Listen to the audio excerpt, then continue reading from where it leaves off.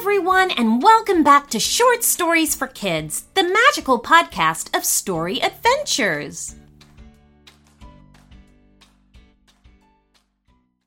And now it's time for a story request.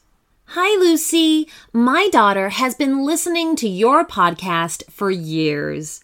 Your podcast has really helped us calm her for car rides and before bedtime. She recently came up with an idea for one of your stories. Her name is Rosalie. The story is about a cat that comes across a house and a family that have two girls living there. The family owns 130 cats, so the parents don't know if they can keep any more. Pearls, the first cat ever adopted by the family, welcomes Clover and shows her around.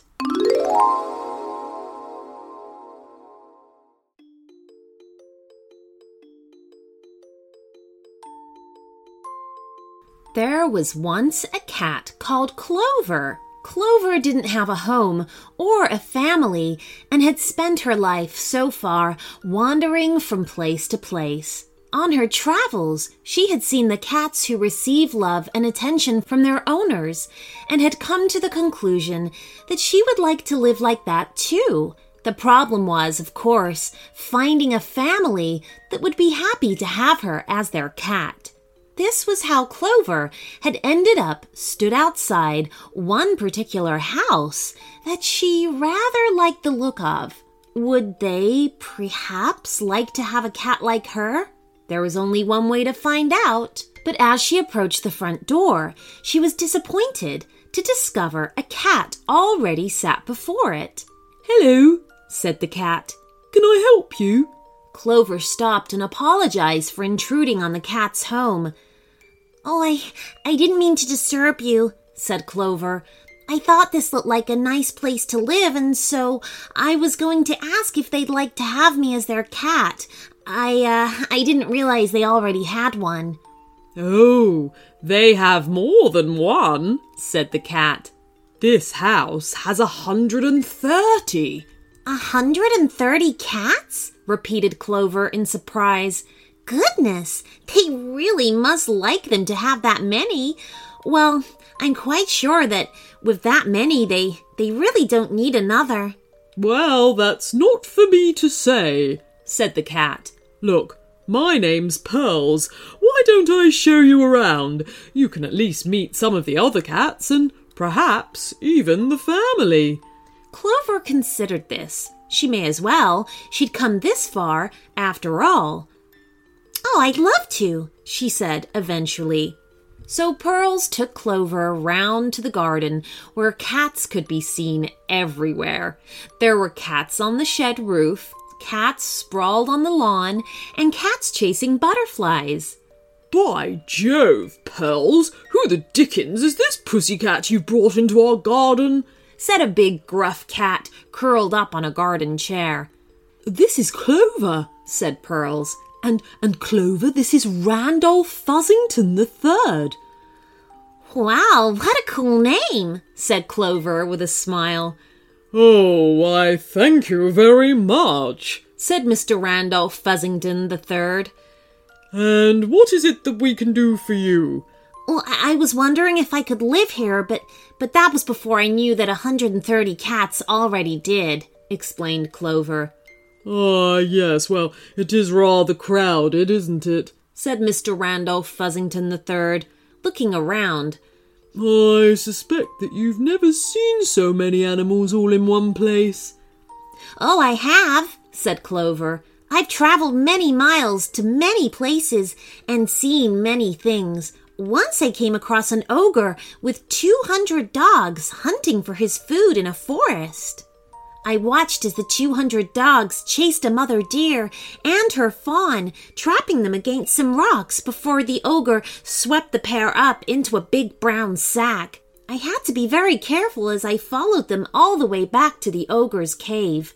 The ogre dumped the sack containing the mother and fawn at the cave's rear, then lit a fire beneath his cooking pot while the dogs settled down around him and waited for their dinner. As Clover told the story, the cats around the garden stopped what they were doing to listen. Well, I couldn't leave the 2 deer to their fate, continued Clover. And so I decided to do something about it. But with 200 dogs between myself and the deer, I had to be very, very careful. I crept up the cliff face on the outside of the cave and found a thin ledge that ran inside, high above the ground. Quietly, I slipped along it, hidden by the shadows, while the 200 dogs watched their owner chop up onions and garlic and add them to the pot. When I was above the sack, I dropped down behind it and chewed through the knot that held it closed before urging the mother and baby to be patient. I then scaled the back of the cave to the ledge and returned to the cave's entrance. Every cat in the garden was fascinated by Clover's brave tale, each one of them eager to find out what happened next. Somehow, I needed to clear the dogs out of the cave to allow the deer to escape, Clover explained. I was high off the ground at the mouth of the cave, so I opened my mouth wide and cried, "Meow!" My call boomed around the cave, echoing from wall to wall and sending the 200 dogs into a frenzy. They all sprang to their feet and raced from the cave, desperate to find the cat that had made the noise. But they couldn't see me in my hiding place and instead charged off into the trees, barking and yapping and howling as they went. The ogre was furious and marched after them, shouting for them to come back, giving the mother and baby the chance to escape. "Well, what an amazing story," said Mr. Randolph Fuzzington III, and other cats nodded in agreement. "Come on, Clover," said Pearls. "Come inside the house." They entered the home through a cat door set into the larger kitchen door. Once more, there were cats everywhere. There were cats in the empty sink, cats sprawled on the table, and cats on the refrigerator. "Well, what do we have here?" asked a very fluffy cat from atop the kitchen counter. "Oh, this is Clover," said Pearls. And Clover, this is Coco." "Oh, what a lovely name," said Clover with a smile. "Oh, that's very kind of you," said Coco. "And what is it that we can do for you?" "Well, I had wondered if this was a place that I could live, but I hadn't known that there were 130 cats here already," explained Clover. There are indeed a lot of us," admitted Coco, looking around. "I suspect you've never seen somewhere so crowded." Oh, I have," said Clover. "I've traveled many miles to many places and seen many things. Once I found myself outside a beautiful palace where streams of people were entering through the palace gates. And curious, I followed them inside. Every room and every corridor was crammed full of people. I'd never seen so many squashed in shoulder to shoulder. It was only because of my small size and nimble feet that I could duck between and around them." As Clover told the story, the cats around the kitchen stopped what they were doing to listen. Eventually, I arrived at the throne room where the queen was surrounded by angry people demanding that she help them. I soon discovered that a great dragon had been terrifying the land, forcing the people to flee for the safety of the palace. The queen had sent her greatest knights to slay the dragon, but not a single one had been successful. The people were angry and afraid, and the poor queen didn't know what else to do. When suddenly this old man angrily asked who would slay the dragon, the queen didn't have an answer. There was no more knights to send. So I squeezed my way to the front and hopped into the queen's lap. "I'll do it," I said. "I'll see that the dragon never troubles you again." I don't think anyone there believed a mere cat could help them, but, well, what other choice did they have? And so the queen accepted my offer. Every cat in the kitchen was fascinated by Clover's strange tale, each one of them eager to find out what happened next. Well, I hopped onto the ledge beside an open window, and I went in search of the dragon. It was surprisingly easy to find, with nobody left to terrorize. It had become bored and settled into the city square, curled up against the empty market stalls. Now, I was no knight. I carried no weapons but my claws, and no armor but my fur, and these would be little use against a great big dragon.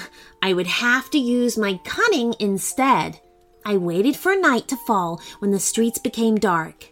As you all know, a cat's night vision is excellent, far better than a human's or a dragon's. Staying hidden amongst the stalls, I told the dragon that I was the ghost of the greatest knight that ever lived, and if it didn't leave immediately, I would haunt it for the rest of its days. The dragon scoffed at this and slithered its neck towards the sound of my voice, but I could see this clearly with my night vision and was able to slip away to a new hiding place. I continued to taunt the dragon until it became nervous and unsettled. "Well, I don't believe you're a ghost," it said, spreading its wings. "This is nothing but a trick." And it took to the air. As its tail left the ground, I leapt for it, hooking my claws around the scales. I was so small compared to it that it didn't even notice I was there.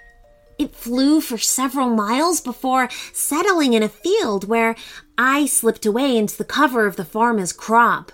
The dragon began to scoff at what had happened, saying to itself that there was no such thing as ghosts. "Oh, but there is," I said. The dragon shrieked in terror, took to the skies, and was never seen again.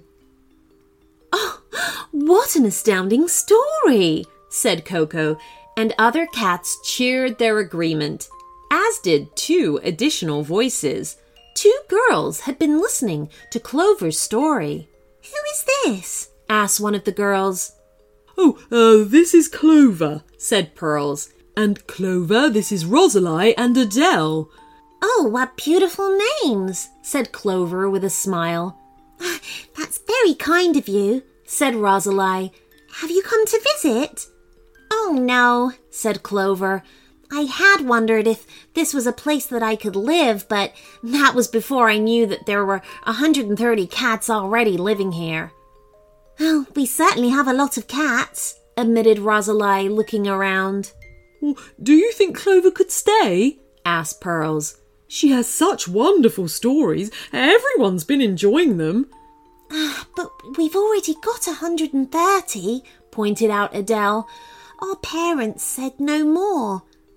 "But she's a lovely cat," said Rosalie. "Maybe we should at least try." Clover was stunned that they would go to that effort just for her, and soon found herself ushered into the living room, along with the 130 cats, to where Rosalie and Adele's parents sat. The 2 girls then did a clever little presentation to highlight how having one more cat would be such a welcome addition to their happy family, and how Clover had already charmed and entertained with her stories. "Well, I don't know," said Rosalie and Adele's dad. "We've already got 130 cats. Look how crowded the room is. There's a cat on every single surface and every inch of the floor. Do we really need another cat? I can't even remember all their names anymore." "That reminds me of the time I had to remember the names of 1,000 dinosaur hatchlings in order to get them back to the correct parents," said Clover with a happy sigh as she recalled the story. Rosalie, Adele, their parents, and 130 cats were all staring, fascinated by what Clover had just said.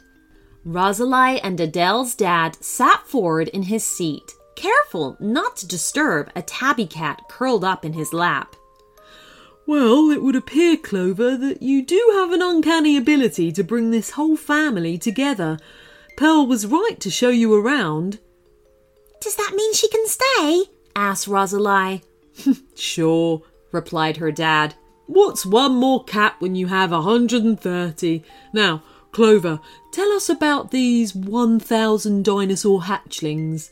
Clover grinned from ear to ear and then began. "Well, I've traveled many miles to many places and seen many things.